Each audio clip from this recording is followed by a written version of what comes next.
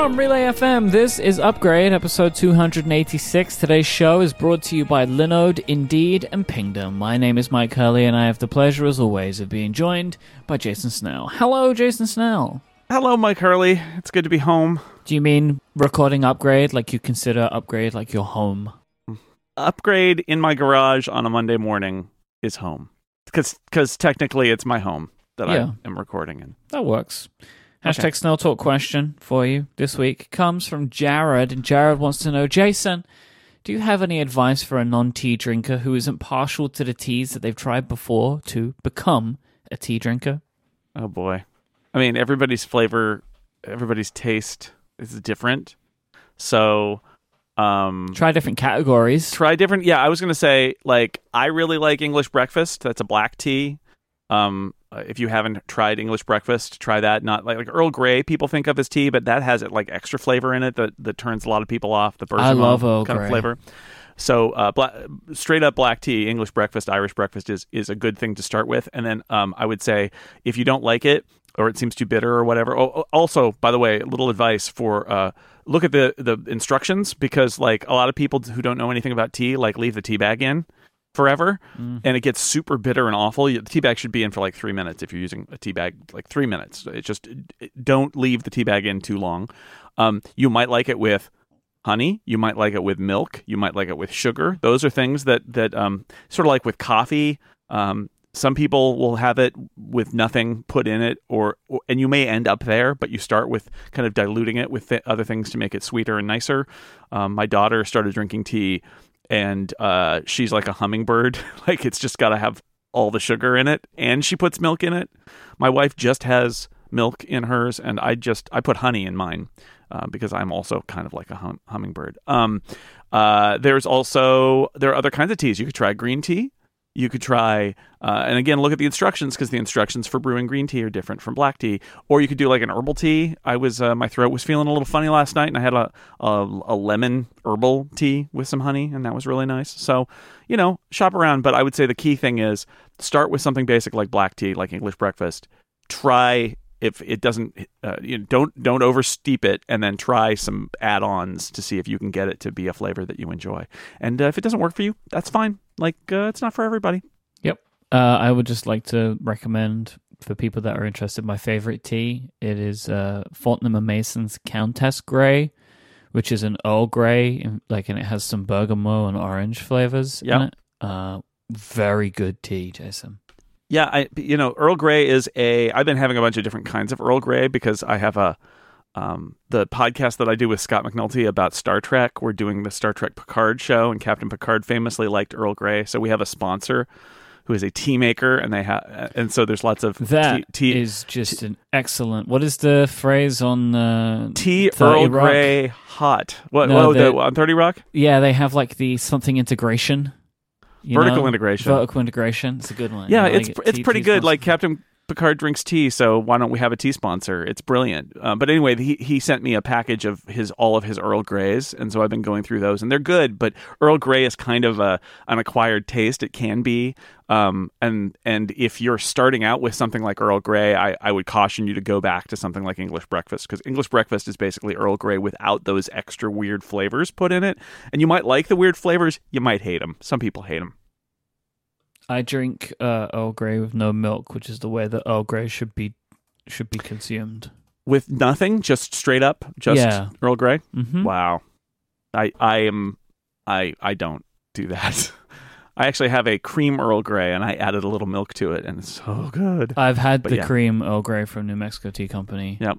And it's fantastic. Well, there we are. There, you've seen. Yeah. They're not sponsoring this time, but they are sponsoring my other podcast, which you can listen to at The Incomparable. All about. But I had it because they were once a sponsor of Upgrade. Yes, they were. And they sent me a packet, and it was fantastic. So, tea time.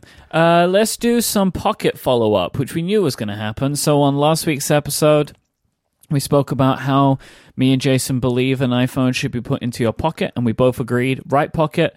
With the screen towards us, and the lightning port should be facing towards us, basically, right? Yes. Is where we're going with that. Yes, and screen in. we knew that we were going to get lots of follow-up on this, and we did. I have a selection of tweets that have been sent to us which encapsulate the majority of the follow-up.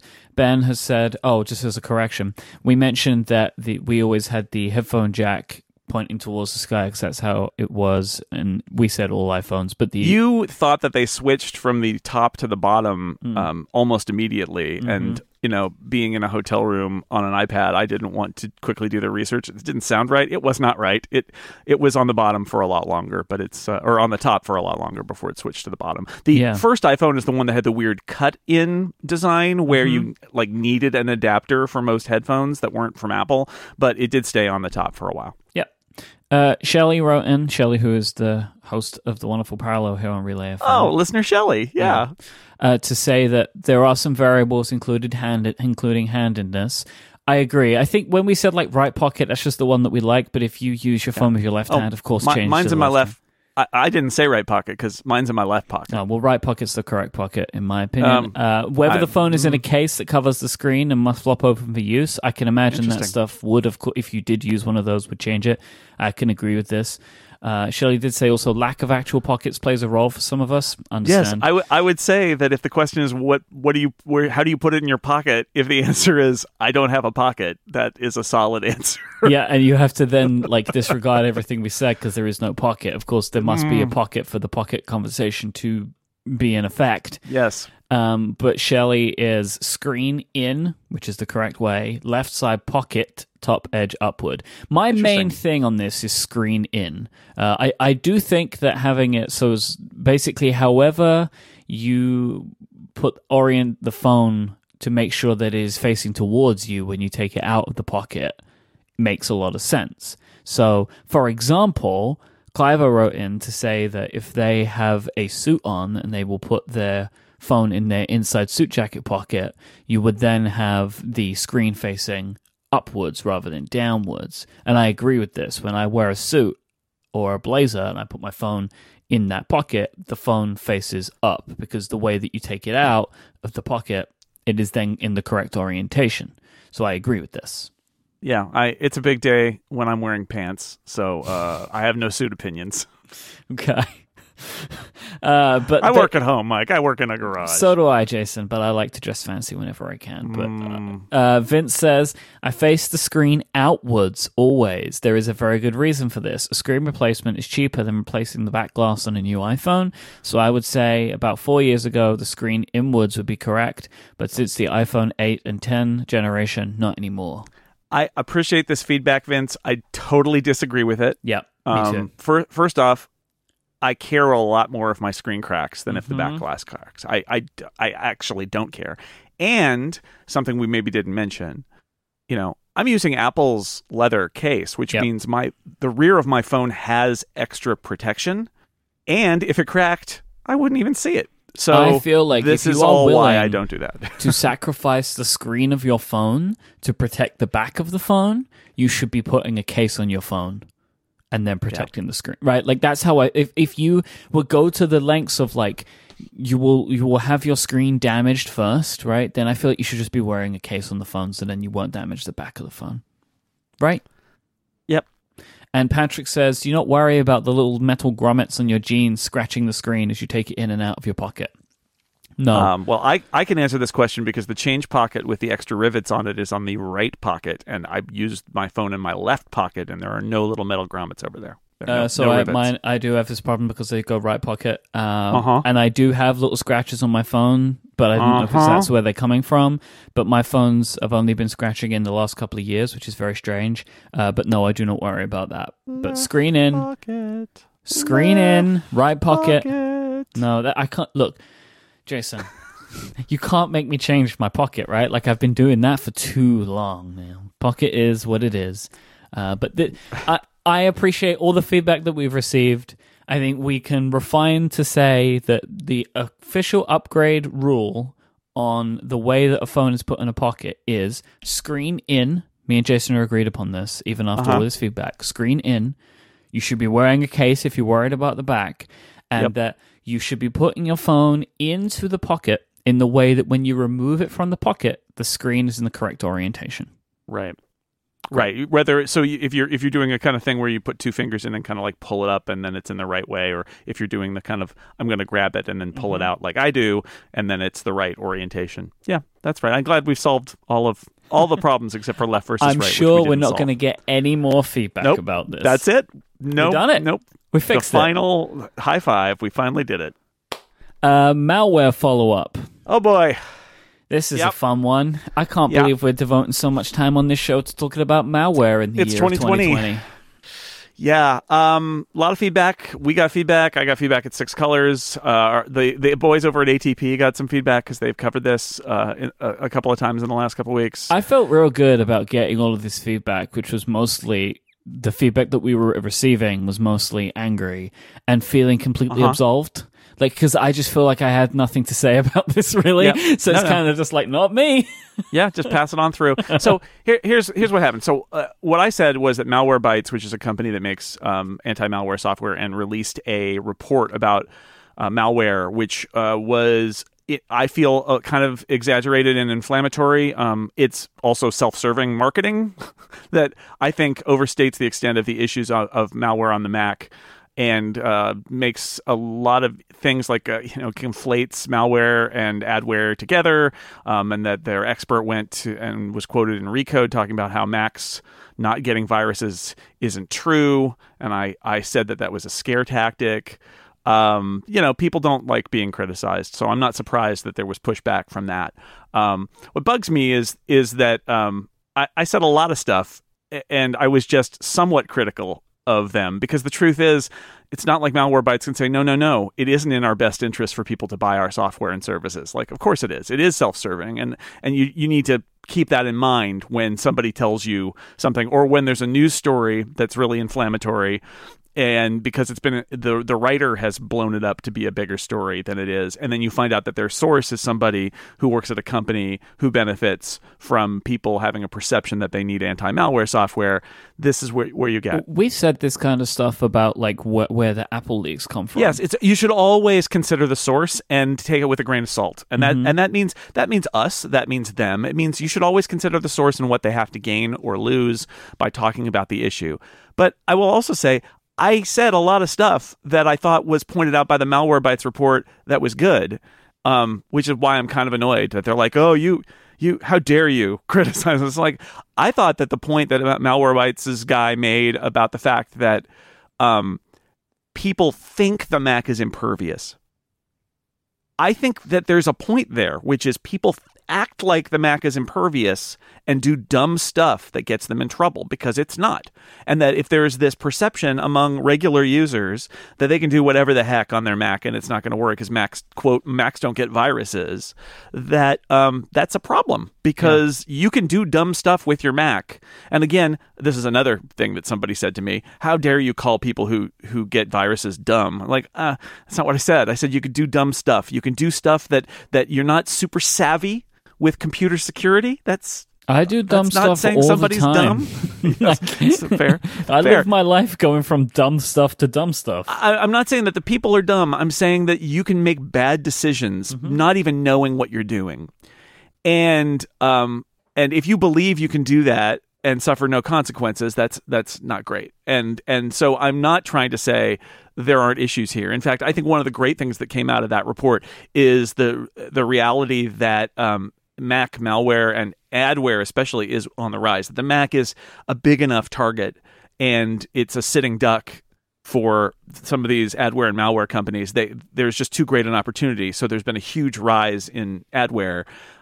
This is also, by the way, I think not a coincidence why Catalina has much tighter security settings, and why Apple did that thing in November where they basically clarified their rules for being on the platform that includes a whole bunch of things that are not malware related, they're adware related, which gives them the latitude to basically kick software off, not the Mac App Store, off the platform using their other tools that they have at their disposal. And my understanding is that Apple has been more aggressive at that since November. There's a reason for that, which is there's been a rise in attacks in malware, and especially, malware, again, there's some very specific definitions of these things, but the adware stuff, the annoying stuff, the programs that don't really do anything and they make it hard to remove it and they stick ads in weird places, all of that kind of stuff.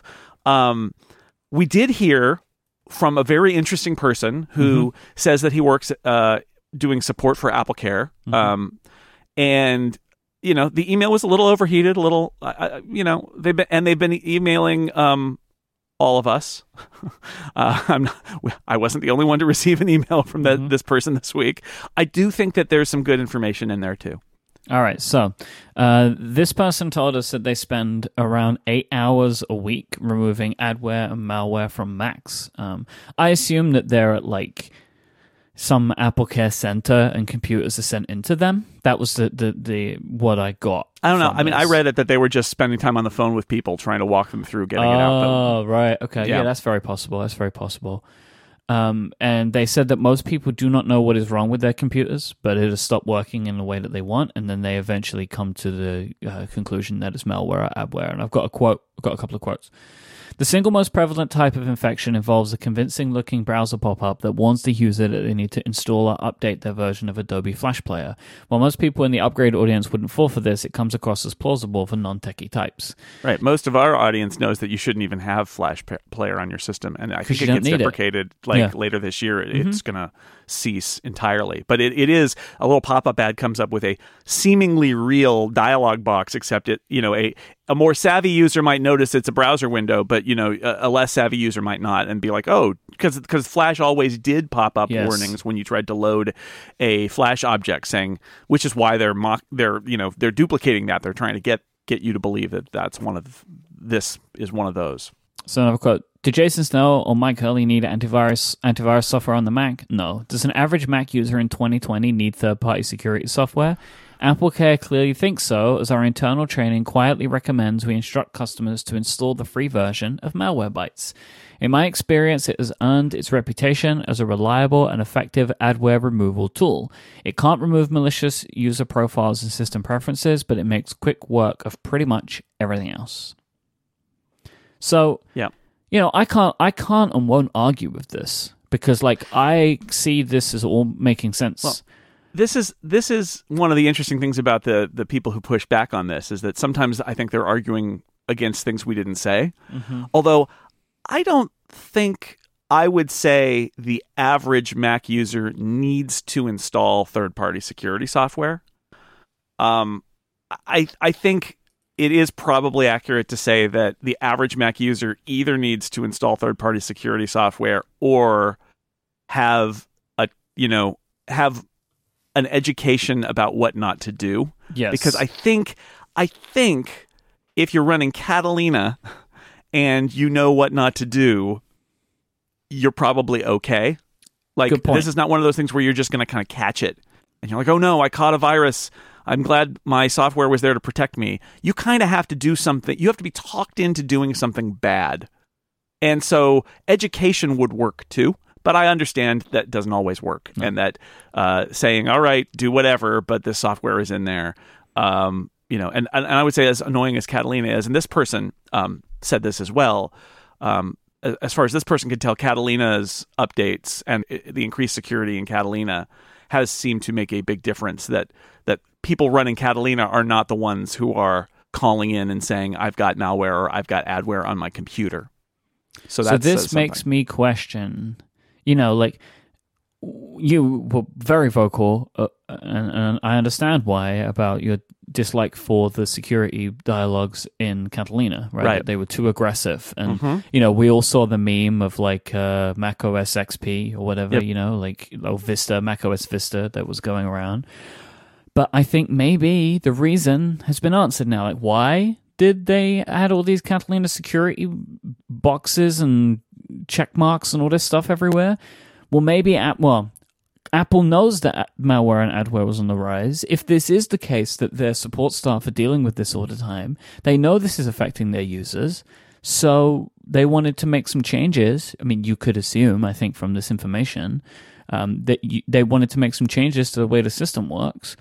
But it's one of these situations where Apple won't tell you, right? When they get on stage and they talk about the security updates, if one of the reasons is because they want to protect people against malware and adware, Apple's not going to say that. Yeah, for two reasons, right? One, Apple benefits from the perception that Apple platforms are free of adware and malware, right? So they have a marketing benefit of their own, right? Mm-hmm. It's kind of bad form in security to, if you're a platform vendor, to do a little dance and say, basically, come and get us, ha ha ha.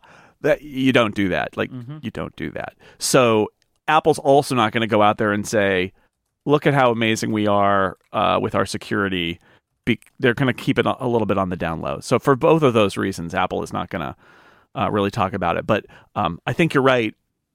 As annoying as some of that, like, I don't love that.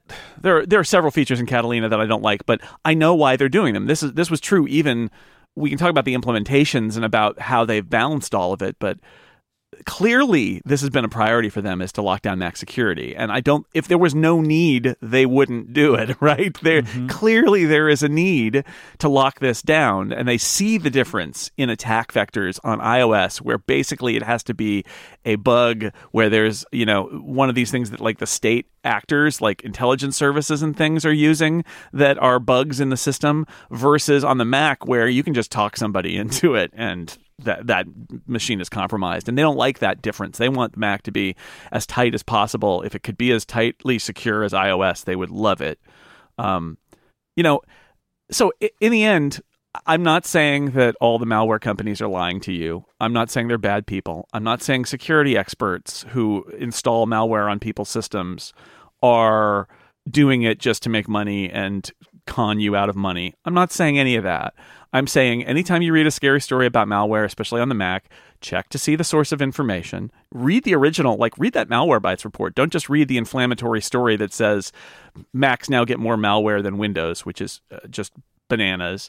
Go to the source. Consider what the source is. One of the problems with malware information is a lot of it comes from companies whose business is selling anti-malware software, and that means they have something to sell you. It doesn't mean that they're lying.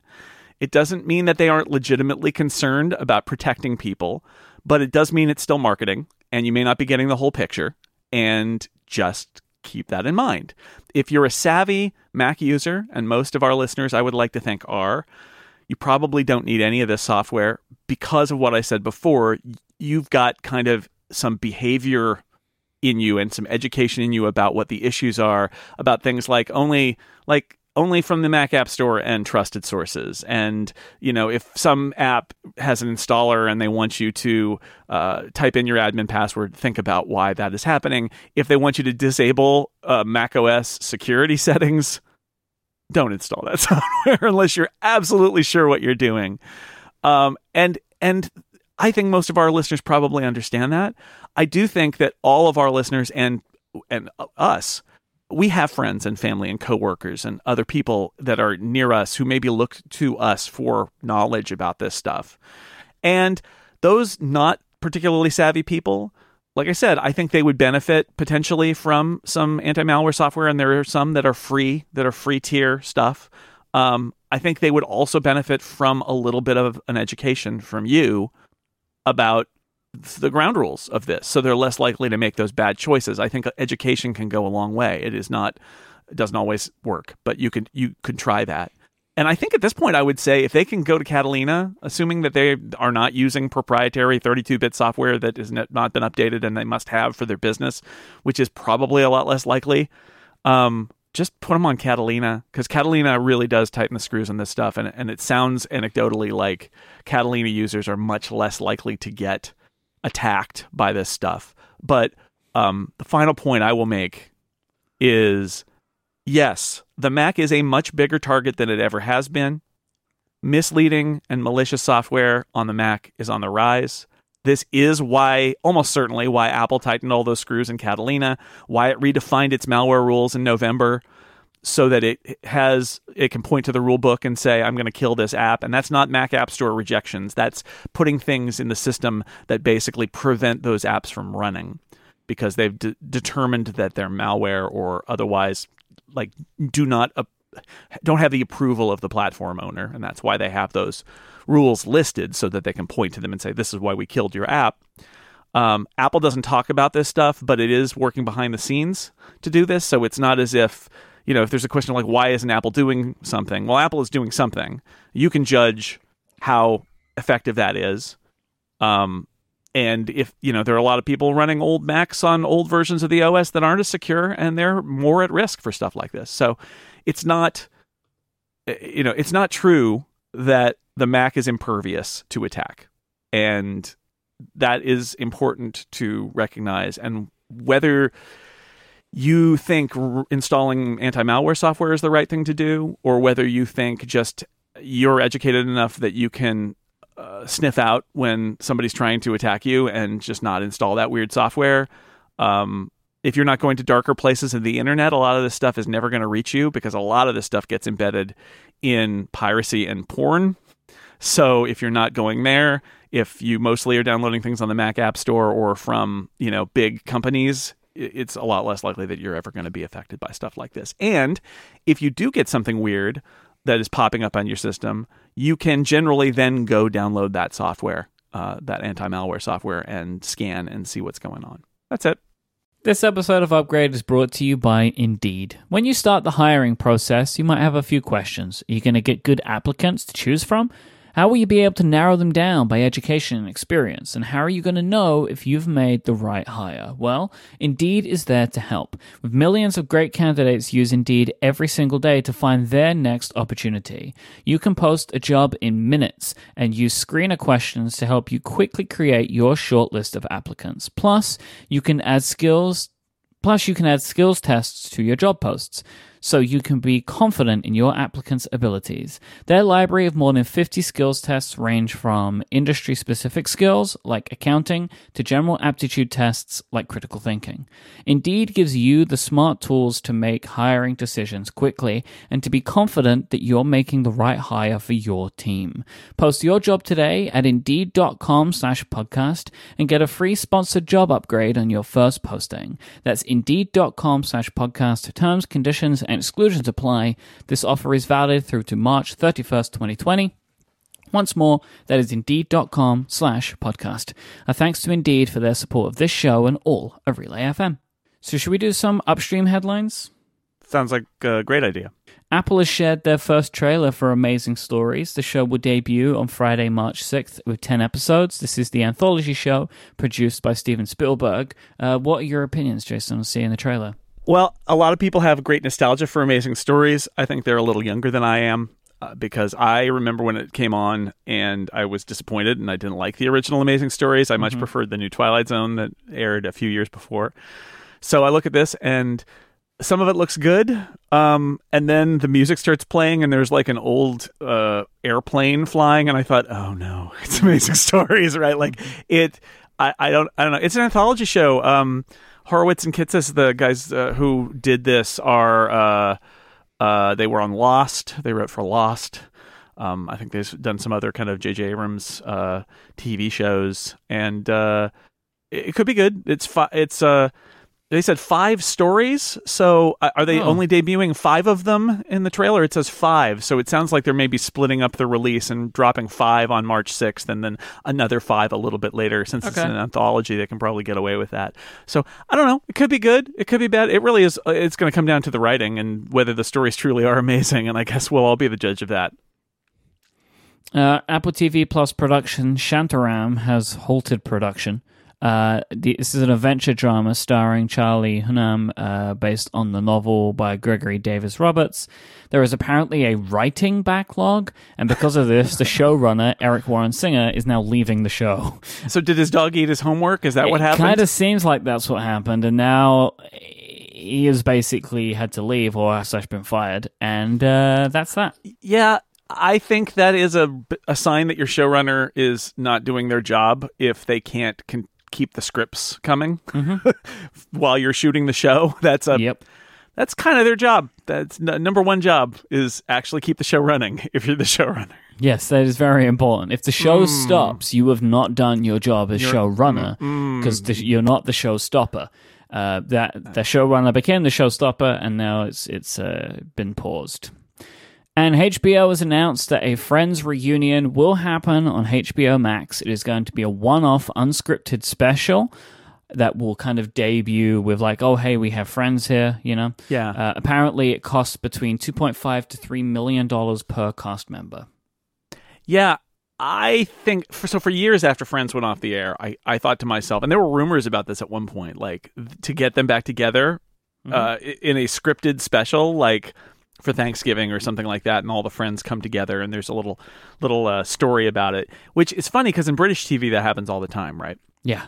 You have Like the Christmas reunion, special. the reunion special, the Christmas special, the holiday special, where like, you know, there are these shows that have been on for 20 years or 30 years, but really they still only have about 20 episodes because they did 2 6-episode seasons, and then every 3 or 4 years they do another Christmas special, and that's it. And I always thought that Friends would be a great example of that, where it's like, why not just spend the money and they'll get a huge rating and it'll be great. So you wait long enough, and apparently everybody was like, I wonder if they even floated, like, could we do like a special Friends episode? And very clearly that was not going to happen. So these actors just get paid several $1 million to like sit in the Central Perk set or something and reminisce about the show. That's Use what it's that as a gonna be, promo I for expect. HBO Max. So yeah, I mean, it's smart on Warner Media's part to, since they've got Friends, to launch the return of Friends to streaming with this special with the actors and presumably also the writers and producers, with lots of like ancillary material, like a big DVD extra, basically promoting the fact that it's on HBO Max. I mean, obviously, Jennifer Aniston's deal with Apple doesn't preclude her from doing this, but I am surprised, though. Anyway, I don't know. It's literally just a reunion, like, conversation. It's like an interview. It's like agreeing to do an interview, basically. Yeah. It's not, or a DVD extra, like I said. It's not a big That's deal. true. It's a one-off. Come in on a Wednesday, spend a few hours with Schwimmer, and then leave. Yeah, maybe there's like a thing with a few of them where they couldn't have done a scripted special for those types of reasons. It's possible. I think none of them want to revisit it, and I've definitely heard the writers say that they like where they left it off, and that there are more questions than answers. If you say what is Chandler doing now? Like, do we really want to know what Chandler is doing now? I don't. As a big fan of the show, I want there to be it, but I also don't. You know what I mean? The example would be Will and Grace, which came back after many, many years, and they've done a couple seasons of it. And I don't know how the fans of that show feel about, as an X-Files fan, I will tell you what I feel about the 2 seasons that they did of that, decades after the show was on, which is that I think it was kind of embarrassing and bad, and I didn't need to see it. So, but other people can be thrilled that they get to see their favorite characters a little bit more. And I'm really enjoying Star Trek Picard, which is what's Captain Picard up to now, right? Like, there's a whole show built around that. So I can see it going either way, but clearly the writers and producers and actors, and I'll put it this way, I think they would have offered them why don't you come back and do 1 to 8 episodes of Friends 2020 for HBO Max, and that was either not going to happen, or would have cost so much money that it was not going to happen. That was definitely how it started, right? Like, it would be wild if that was not how they started those conversations. But I expect at least half of the cast were like, "No, we're good," right? Like, we don't want to do this. We have pretty good. We got a pretty good thing going on, Like, we don't. Friends, going back to Friends might not be the best thing to do. So I'm kind of pleased that they're doing it the way that they're doing it. Apple have issued a press release stating that they will not meet their quarterly guidance figures due to disruptions caused by coronavirus. Quote, they are expecting a slower return to normal conditions than had been anticipated. Effectively, iPhone supply is constrained because their factories, some of them closed down for a while, some of them are returning to operation but with limited staff. There are lots of reports about the effects of coronavirus on Foxconn, and they are varying, but you can kind of draw a line through all of them that just says it won't be as it was before Lunar New Year. And also, Apple have closed their Chinese Apple stores. They've been closed, and they don't know when they're opening them again. So this will obviously make an impact. If you are following the news even just a little bit, coronavirus is affecting all manufacturing. Yeah. this is not just Apple. In fact, my understanding is that Apple may end up being like the Apple's doing pretty good, even though because they're on top of this. But it's going to cost them. They were doing conservative guidance. They said because they were concerned about coronavirus and how it was going to impact their operations, and they have had to restate already. It's like no, it's going to even be worse than we thought when we gave our conservative guidance. So, but they're far from the only company affected by this. And, this is a world of global supply chains, and you have an issue here where there's a disease spreading and there are restrictions in travel, and it's going to impact the global economy, and Apple is a part of that. Yep. If you are making anything in China, it is a problem. I am a person who is aware of this. Yeah. It's difficult. It's upsetting too. And, it seems like people are trying to manage it, but it's something that's spreading and let's talk about WWDC. Could affect WWDC this year. So let's lay the groundwork for this. So Mobile World Congress in Barcelona was canceled. There are lots of conferences that are having big companies skip. So I think Sony skipped PAX this year. GDC, which is the Game Developers Conference in San Francisco, is having a couple of things happening to it. One is a bunch of companies aren't going to be attending. And there are also kind of travel restrictions on people from certain countries, right? So if you were coming from China, well, you can't, right? Because most airlines, I don't think any airlines at the moment are operating flights from to and from China from certain countries. I think there are some, but it's very limited. Very, very limited. And, as well, if you are coming to America from China, I mean, at the moment, I think good luck getting in. I think it would be very difficult for you right now if that's a thing that you are trying to do. Now, we are currently in February. WWDC is in June, and in between now and then, who knows what could happen, right? Coronavirus is starting to spread through Europe now. So what could happen come June? Yeah, I think it is worth asking the question that's already going around, which is Apple has a worldwide conference in June, and it's early yet, but we've seen they canceled Mobile World Congress. It's worth at least speculating what Apple is thinking about this. Apple is going to bring people in from all over the world, and would they consider changing or closing down WWDC? We would expect WWDC information to be released probably within the next 3 weeks. It's usually in mid-March is when we would expect hey, 2020's coming, right? Here are the dates, right? That's kind of the typical time that it gets announced. So I guess it's between now and then what is going to occur. I mean, it might be as well that Apple don't really have a lot of say, because it might be that they announce it and everything's fine, but then come June, a lot of non-US participants might not be allowed to go, right? Because of travel restrictions. And I guess really it's up to Apple right now to decide what are they going to do, right? Are they talking about it? I'm sure they are. Would they skip it? But here's the question. Could they skip it, Jason? Could WWDC be skipped? Well, of course it could. In fact, Apple already streams its sessions live to the world and archives them, and that part is all in place. And they could do that because they reach way more people with that than the people who are able to physically attend.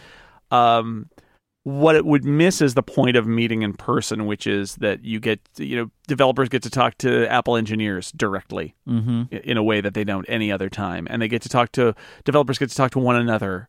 And there's all this value in that. And we have a great time, and it's fun, and people learn stuff, and it's great. But the downside is, there's a disease spreading. It's also very expensive. Not everybody can come, so it's really kind of a disparity. They have that lottery, but you also have to, be able to afford to come and stay in San Jose, which is very expensive.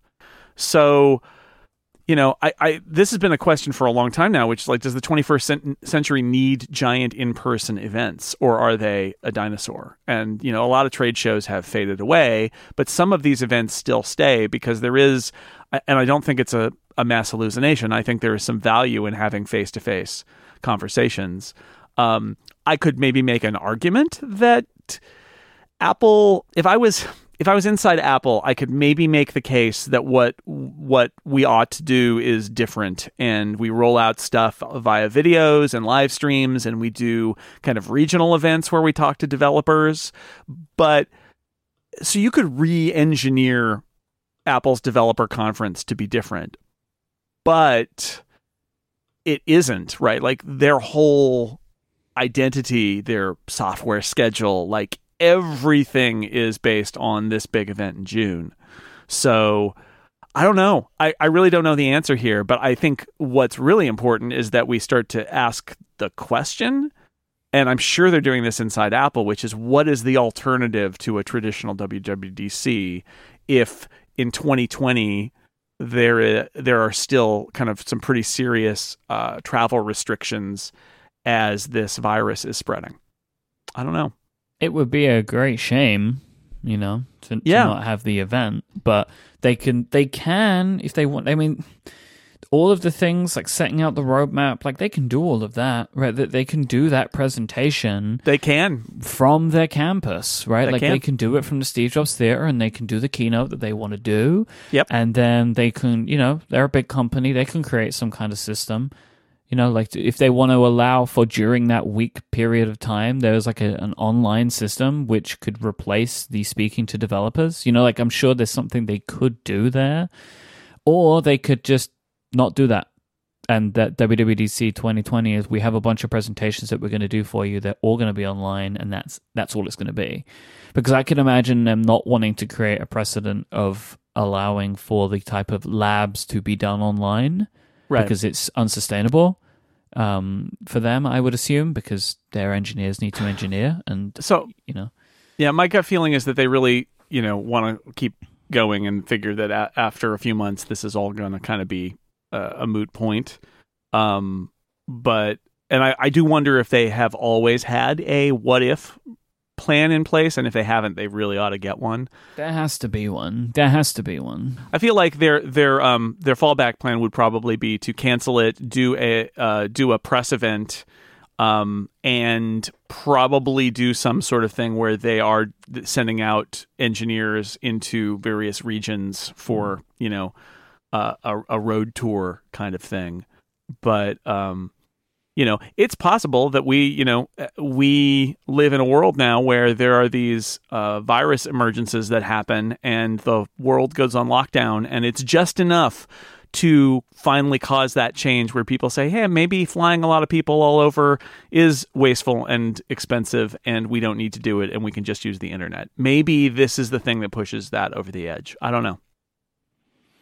This episode is brought to you by our friends over at Pingdom from SolarWinds. While you've been listening to this show, how would you know if your website was having some problems?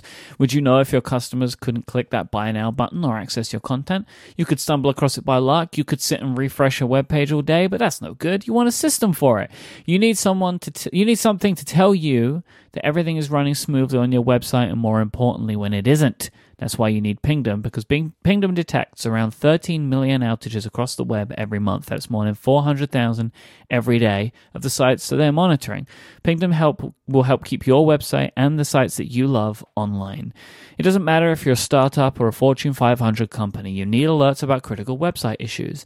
Pingdom will let you know exactly what you want to know, how you want to know it, because they'll let you customize how you're alerted depending on the severity of the outage. So if you have a problem that can only be fixed by this person, well, you can have it set up that that person will know if that problem occurs. It's really, really smart stuff.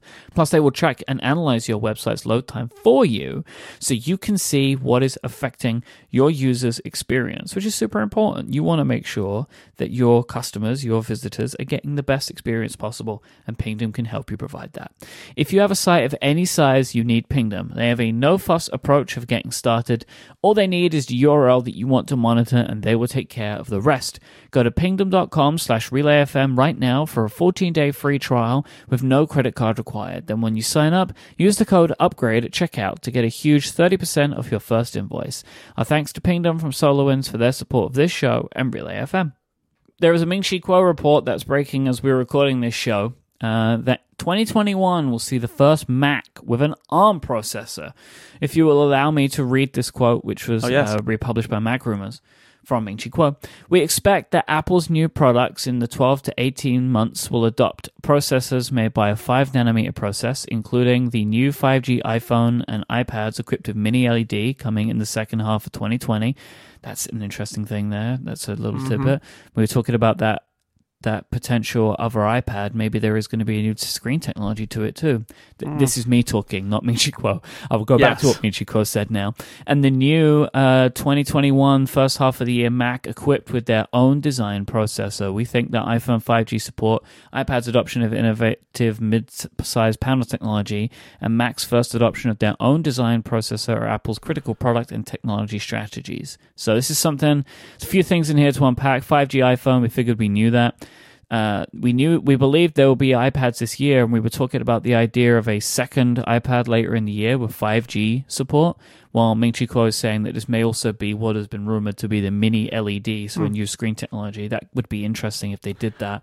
Yeah, maybe that's not on the iPad Pro, though. Maybe that's on a different model that replaces the kind of mid-range iPad. Wouldn't that weird? If that's a better technology, wouldn't it be strange to not see it come to the Pro first? But we don't know, though. And also, so the key part of this, though, is 2021, a Mac equipped with Apple's own design processor, benefiting on the 5nm process, coming in the A14 chips. So what do you think about this? I mean, this is much more of a timeline than anybody else has been able to provide, I feel like. And, Ming-Chi Kuo is not always spot on, but has a very proven track record of getting things within a time period, right? What do you think about this? We've been waiting for it. It'll mean that all of my predictions of 2020 ARM Macs will be wrong again. Although well, yes it's and possible. No. A 2020 shipping Mac doesn't mean you won't find out about it in 2020. It's possible. Like, this could be part of the conversation. They could announce that they're doing this even at WWDC in June if it happens. So I think... we've been waiting for it. And I don't think that this necessarily means that all Apple products are going to go right away or all to Apple's own design processors. I think the Mac has some challenges on the high end in terms of ARM processors, but it's clearly a direction that they've been going, and they want... look at it. I did a chart, this weird chart on Six Colors last week about price and performance compared to Geekbench. And, Mac laptops don't fare very well, is the short version of it. They don't fare very well because they don't have, like, the iPad processors are more powerful. And this is a challenge for Apple. This is a real challenge for Apple. So, like, we were talking about the AMD potential recently. Right. I mean, my thinking is, like, it feels like everything is on the table right now still. Like, I still see all of these things happening. Like, I can still imagine a future where some MacBook Pros or Mac Pros or iMacs get processor options that are not Intel processors, whilst also moving to ARM on the entry-level products. Right? It's possible. I mean, this is the mystery, is what all goes ARM. I'm really skeptical about the idea that Apple is going to very quickly just go to all ARM, all Apple design processors across all the Macs. I don't think it's going to happen. But who knows? I don't know. It's fascinating. We are entering a real era of uncertainty, and it's been clear that it was coming for a long time, but we don't know what Apple's strategy is going to be. My gut feeling is that Apple's strategy is going to be focused on consumer models, on mobile, because you get big power benefits there, and there aren't the needs for the highest of high-end performance. But what we've seen with the iPad Pro processor, which keep in mind is more than a year old now, is Apple can make a processor that has the power that the laptop market, that all but the highest end of the laptop market needs. Mm-hmm. And so why not? Like everything but the high-end MacBook Pro and the Mac Pro, maybe? There was a report from Mark Gurman at Bloomberg this past week, stating that Apple is considering allowing users to set their own default apps for web browsers and mail apps specifically. It's worth considering that if they were to allow web browsers like Chrome to become the standard web browser, they would be using WebKit, because that is something that is in the Apple guidelines for iOS, right? Like you can't use your own web engine, you have to use WebKit, and Chrome, for example, on iOS does use WebKit, but it comes with features of, for example, of having all of your tabs synced with Chrome on the desktop, that kind of stuff, right? Which is how I used it for so long, but now I'm all in on Safari because of iPadOS. But it was a thing that you could do. So this seems like a thing that would inevitably happen. It feels like something been asking about for a very long time. It kind of feels like there is an increase again in talking about antitrust. Like Spotify, we're going to talk about music in a minute, but Spotify has already come after Apple, right, for kind of locking down and holding the platform for themselves. Do you think that this is kind of if Apple were to do this, a move against potential legislation coming their way in the future?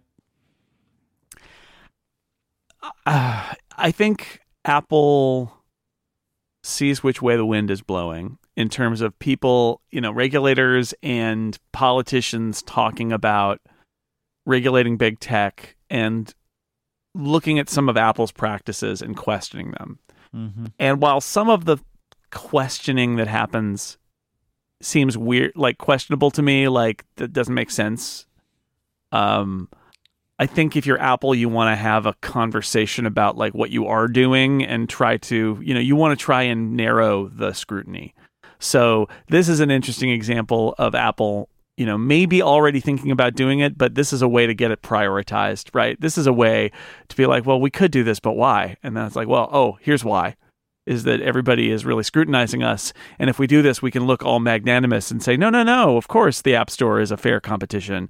And you can, we're going to do this. They may also anticipate that the EU or something is going to require stuff like this. They're already dealing with this issue about if the EU is going to require the iPhone to have a USB-C port on it, which is a very complicated issue about like whether they say that the charger has to be USB-C or whether the phone end has to be USB-C and if an adapter is okay or not. Like there's all these issues, but like it's an example where a regulator could potentially force Apple to change its designs, and that's really unpleasant and scary if you're Apple. So I think they want to get out ahead here on some of this and say, look, no, we're not bad. We are providing an open platform for people who make alternatives to what we're doing. And I do think that it's a mixture with Apple of wanting control, but also just not thinking that it's worth spending the effort to open things. I do think that's a part of it, is just why prioritize this? Not so much, no, we must fight to keep control, as much as it's like, yeah, well, we built it so that we controlled it, and now we would have to put effort into making it less controlled by us, so we're not going to prioritize that and sort of shrug it off. And we live now in an environment where they need to not do that. Apple is also considering allowing users to choose their own default music streaming service for the HomePod. This could potentially also be an option on iOS. But so, for example, instead of needing to say to your HomePod, play something on Spotify, you would just say play something and it would start. This is exactly how the Amazon Echo works. It comes as default set to Amazon Music, but you can go into the Alexa app and change to, Apple Music, Spotify, and the like. And then when you ask for music, it will just play it from the service that you have asked it to play it from, which I would say, as a user, is a much nicer experience. I use very few of the default Apple apps, and I've kind of got used to it over time. But I would love when I press the button a link in Safari to send an email, for it not to open the Mail app. I want it to open my chosen email app. When I see a message and I get it highlights a little date to add to a calendar, I would like it when I tap that to open Fantastical and not Apple's calendar. So I would love this. As a company that really champions third-party application development, this is just a great way to show how great the development platform is, right? And if you want your apps to be used by your customers, make them as good as they could possibly be. Right. And my hope would genuinely be, right, that if Apple did have to do this or decides to do this, it may also have the secondary benefit of Apple's default apps becoming better, which would be lovely. But my question on this, Jason, is web browsers and mail apps, that is not enough.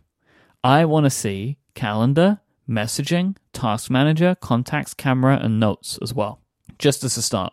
I see what you're saying. I think web browser and email are the most important because they're the most embedded. Like the web browser is the big one because it's like, what do you do with a link? Mm-hmm. What do you do with a link? And there are ways for apps to register for links, and there are links that just go to the web.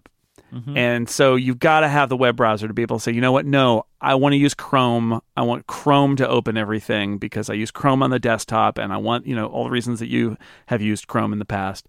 I want that. I don't want to have this confusing system. I don't want to have individual apps have to implement their own ask me what browser I should use thing. That's stupid. Like, you should be able to change it and then they'll go there. And similarly, email, if I click on an email link, no, maybe you're not going to be able to slide up that email sheet and have it be there automatically from out of Apple Mail. But right now, if people aren't using Apple Mail, they get that sheet anyway, and it's bad because it doesn't work right, because it's not set up. So, if the behavior changes so that when you tap on that link, it switches you to the Gmail app or whatever, or some other third-party app, then that's a better user experience. And everybody else who doesn't set that can have it be the Apple Mail experience. I think beyond that, you could set up other apps, but I feel like the default is not as relevant for a lot of them. Like, there are fewer cases where you tap somewhere and you're swept away to a different Apple app. But yes, in the long run, any case like that, you would want to be able to have it be taken over. I think actually what needs to happen is that there needs to be, this is related to a piece I wrote on Macworld last week before, which is about having choice for files, opening files in iOS in different places. Like, it's so, we've got a file manager on the iPad, but it's so stupid compared to the Mac in terms of like what it allows you to open. And it's like user choice. So letting users choose what apps open what files and letting users choose what kinds of links open where, there should just be an interface for that. And then there should be an API for that. This actually, Android has a really elegant solution for this. Like, when you open a file, it gives you the applications that can understand it, which is what the Mac does, which is what Windows does. I mean, the way that the iOS does it is really ugly right now, where it just gives you this long list, right? Which is just terrible. And a lot of the applications are completely irrelevant. And then it just says, like, do you want to always open files in this application? And you can just say yes or no. It's very simple, and then you can go into settings and change them. I would like to see that kind of thing happen on iOS as well, right? Like, I completely agree with you. Some of the ones that I mentioned, right, they aren't completely obvious, like calendar, messaging, tasks, contacts, camera, notes, right? That was the list. A lot of them, honestly, is just setting defaults so Siri will put things in the right place, right? Yeah, so I don't have to say, like, in Todoist. Like, if I just say set a task, right, like, it doesn't go to Todoist. Camera is one of the bigger ones for me. So, like, basically all of the system built-in shortcuts to bring up a camera, right? Like, maybe I would want to bring up a different camera application, right? Like the home screen thing, the messages app, like all that kind of stuff would be kind of nice. But the majority of these would be just setting, like, where the system saves things via Siri or whatever. But I am in agreement with you that web browsers and email apps should be the start of this, because they are the ones that are the most linked to random places in the system, right? So it would be really nice to see this. Really nice to see Apple open this up. But it also feels like something that potentially inevitably they're going to have to do anyway, so they may as well start work on it before they're forced to, which I think is probably the best thing to do. All right, let's finish up this episode with some hashtag Ask Upgrade questions. Today, this wonderful segment is brought to you by our friends over at Linode. Whether you're working on a personal project or managing your enterprise's infrastructure, Linode has the pricing, support, and scale that you need to take your project to the next level. Linode have 11 data centers worldwide, including their newest in Sydney, Australia. And with their enterprise-grade hardware, S3-compatible storage options, and their next-generation network, Linode delivers the performance you expect at a stunningly good price. You can get started on Linode today with a $20 credit for listeners of this show, and you will get access to a revamped cloud manager built on an open-source single-page app, Nano plans starting as low as $5, dedicated CPU plans for physical cores reserved just for you, on one-click installs of the most popular apps including WordPress, the LAMP stack, and game servers for Minecraft, and so much more. That Minecraft one is awesome, by the way. Like, just being able to do that with one click, incredible. Go to linode.com/upgrade and use the promo code upgrade2020 when creating a new Linode account, and you'll get access to a $20 credit towards your next project. And Linode are hiring right now. Go to linode.com/careers to find out more. But if you want to get yourselves that credit, that is linode.com/upgrade and the promo code upgrade2020 for that $20 credit. Our thanks to Linode for their continued support of this show and all of Relay FM. We have some hashtag Ask Upgrade questions. The first comes from Alexi, who says, Mike, you have said many times that all email clients are terrible. What for you makes them terrible, and how would you fix them, or what would you add? So this is my old adage. I have retweeted this tweet of mine many times, and it's usually because I'm upset about something, which is quite simply, all email apps are bad. I don't understand why this occurs, but it does. Like, everybody has their own preferences for email, how they like to manage email, what they want their email app to do. And it feels like no email application can answer anybody's specific requirements, but they could have them solved by two, right? That you could be like, this email app works perfectly for me except for this one thing. And then you find another app, this app does that one thing, but it doesn't do the other thing. There is no email app that is truly good. I would like to point people to, I'll do some follow-out and Ask Upgrade, to episode number 18 of Adapt here on Relay FM, where Federico dives into a bunch of third-party email apps on iOS and has many struggles because he has a list of requirements and cannot get them filled. I basically just feel that email apps are complicated and they do require lots of preferences, and that is what it is, right? And it's just a case of they won't do everything that you want, therefore making them bad. That is my feeling on why email apps are bad. Okay. Josh asks, which is your least favorite Apple app icon on iOS? Do you have one, Jason? Of all of the apps that Apple ships on the iOS platform, you go first, and I'll think about it. Mine is remote, because it just feels lazy. It's just like a gray icon with the Apple TV remote on it. It's just not very good. I do want to give an honorary mention to the camera app icon here. I feel like more could be done, considering how beautiful the Photos icon is. I feel like in 2020... nobody really uses cameras that look like the camera app icon. Let's not do to cameras what we did to email, where email icons are letters, physical letters, which email never has been, right? So why don't we make camera app icons look like cameras on the back of smartphones instead, right? They don't need to look like SLR cameras. That is my request here. I would like the camera app icon to mirror the camera on the back of my phone, because I think that would look super cool. So that is how I feel on that one. All right, let's talk color. The phone app is, by the way, a picture of an old phone handset, which is funny, is green. Mm-hmm. And so the SMS app on the iPhone originally was also green because they were kind of linked. It's now Messages. It's now mostly about iMessage. iMessages which are blue. is blue. Yeah. So Great. I'm going to answer this question in a creative way, which is, Josh, my least favorite Apple app icon is Messages because it should be blue. I think that's a great answer, Jason. That's very good. Johan has a very topical question regarding ARM Macs. Oh. We have a couple about ARM Macs today, actually. So Johan says, do you think that Apple may have asked Adobe to develop an iOS version of Photoshop so that it's ready for a potential ARM Mac transition? I can't imagine Apple launching a Mac that could not run Photoshop. So the answer is no. The chip doesn't matter as much as the platform that you're developing it for.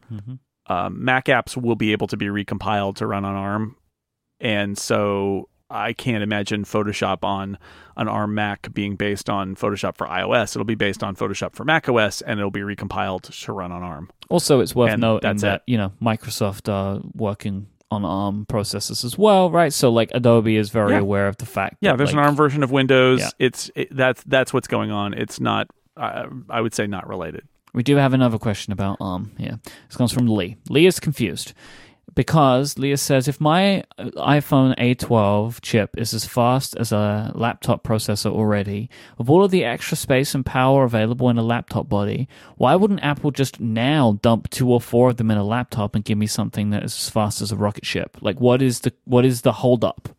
Well, first off, I don't think you can just stick a bunch of chips in a laptop and say that it's faster. I think that's not how it works. And if you look at the way that the processor in the iPad Pro runs, it is custom built for the iPad Pro and is different and has more cores and all those sorts of things. There is some truth in this. I think the challenge is that you have to build a whole system around it, and these processors, at least up to now, were not built for macOS.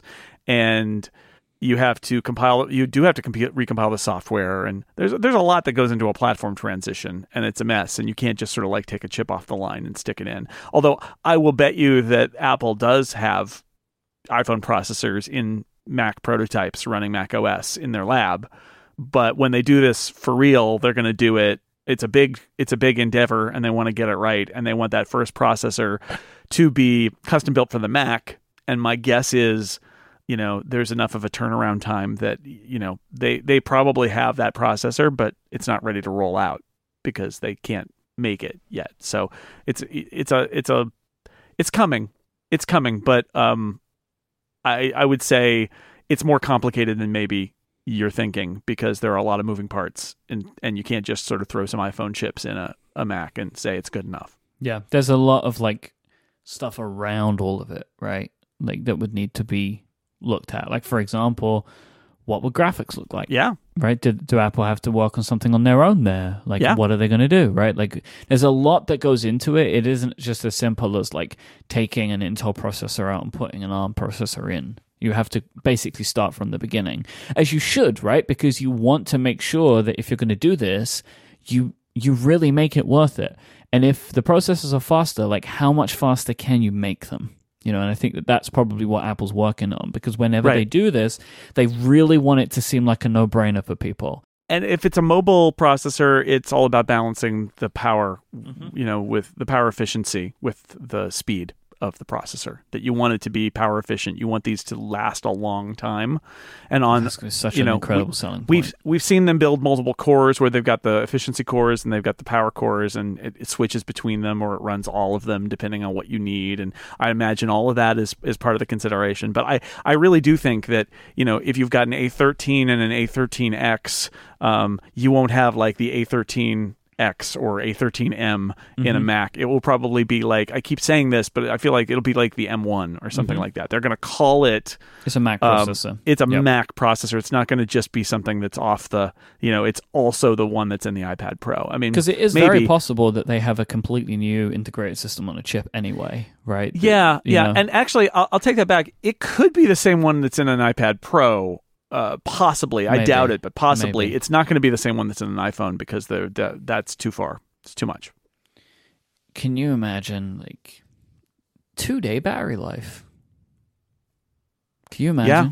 Because that could be possible, right? Like, you could get like 20 hours. The batteries have so much bigger. That 6 colors chart I made, where it's sort of like the MacBook Air It's like $1,100, and it's not very fast. And the iPad Pro is so much faster, and that starts at $799. Mm-hmm. And a keyboard doesn't cost that much. Like it's like Apple is giving away power and battery life by not switching to ARM. Yeah, I really hope that they do go for battery life over making them super thin.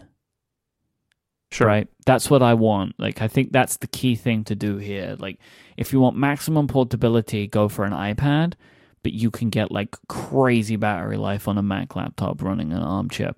That's my hope. Finally today, Andrew asks, do you think Apple should aggregate the different volume controls on the iPhone to make it so you can see and change them all in one place? I find that my ringtone, for instance, is unexpectedly high. I would like this because I don't know if you've ever tried to change ringtone volume, but when you do that, it immediately plays your ringtone to show you how loud the volume is. Like if you go into settings, I typically don't want this to happen. Like I think it'd be really nice if you just could long press on the volume UI in Control Center and get controls for all of this, right? So you could say like, I want my system volume to be like this. I want my ringtone volume to be this, my alarm volume to be this. Like I would quite like that. Yeah, I want to know what that would look like, but I do agree. I've seen both sides, right? Having a single volume gets really frustrating. Have you had that moment where you're like, I want to adjust the system volume and not the alert volume, and so you have to wait until like the voice speaks in Apple Maps, and then you quickly change the volume. It's not great having two and having only one of them accessible at a time, but at the same time, it's also not great having like multiple volume sliders and like which one does what and all of that. So it's a UI issue. I hear you. I get it, but yeah, it's frustrating. If you'd like to send in a question for the end of the show, just send out a tweet with the hashtag AskUpgrade, and it may be included for a future episode. Please send those in. I'd love to get some loads for next week. That'd be wonderful. If you want to find Jason online, you can go to sixcarlos.com, and he is at jsnell, JSNELL. I am iMike, IMYKE. This show is a part of Relay FM. You can find this show and many more over at relay.fm/shows. Our thanks to Linode, Pingdom, and Indeed for their support of this episode, and of course to you for listening. And thank you to everybody who sent in follow-up. We had a lot of wonderful follow-up, a lot of wild follow-up this week. Thank you to everybody who took the time to do that. It is greatly appreciated. And we'll be back next time. Until then, say goodbye, Jason Snell. Goodbye, everybody.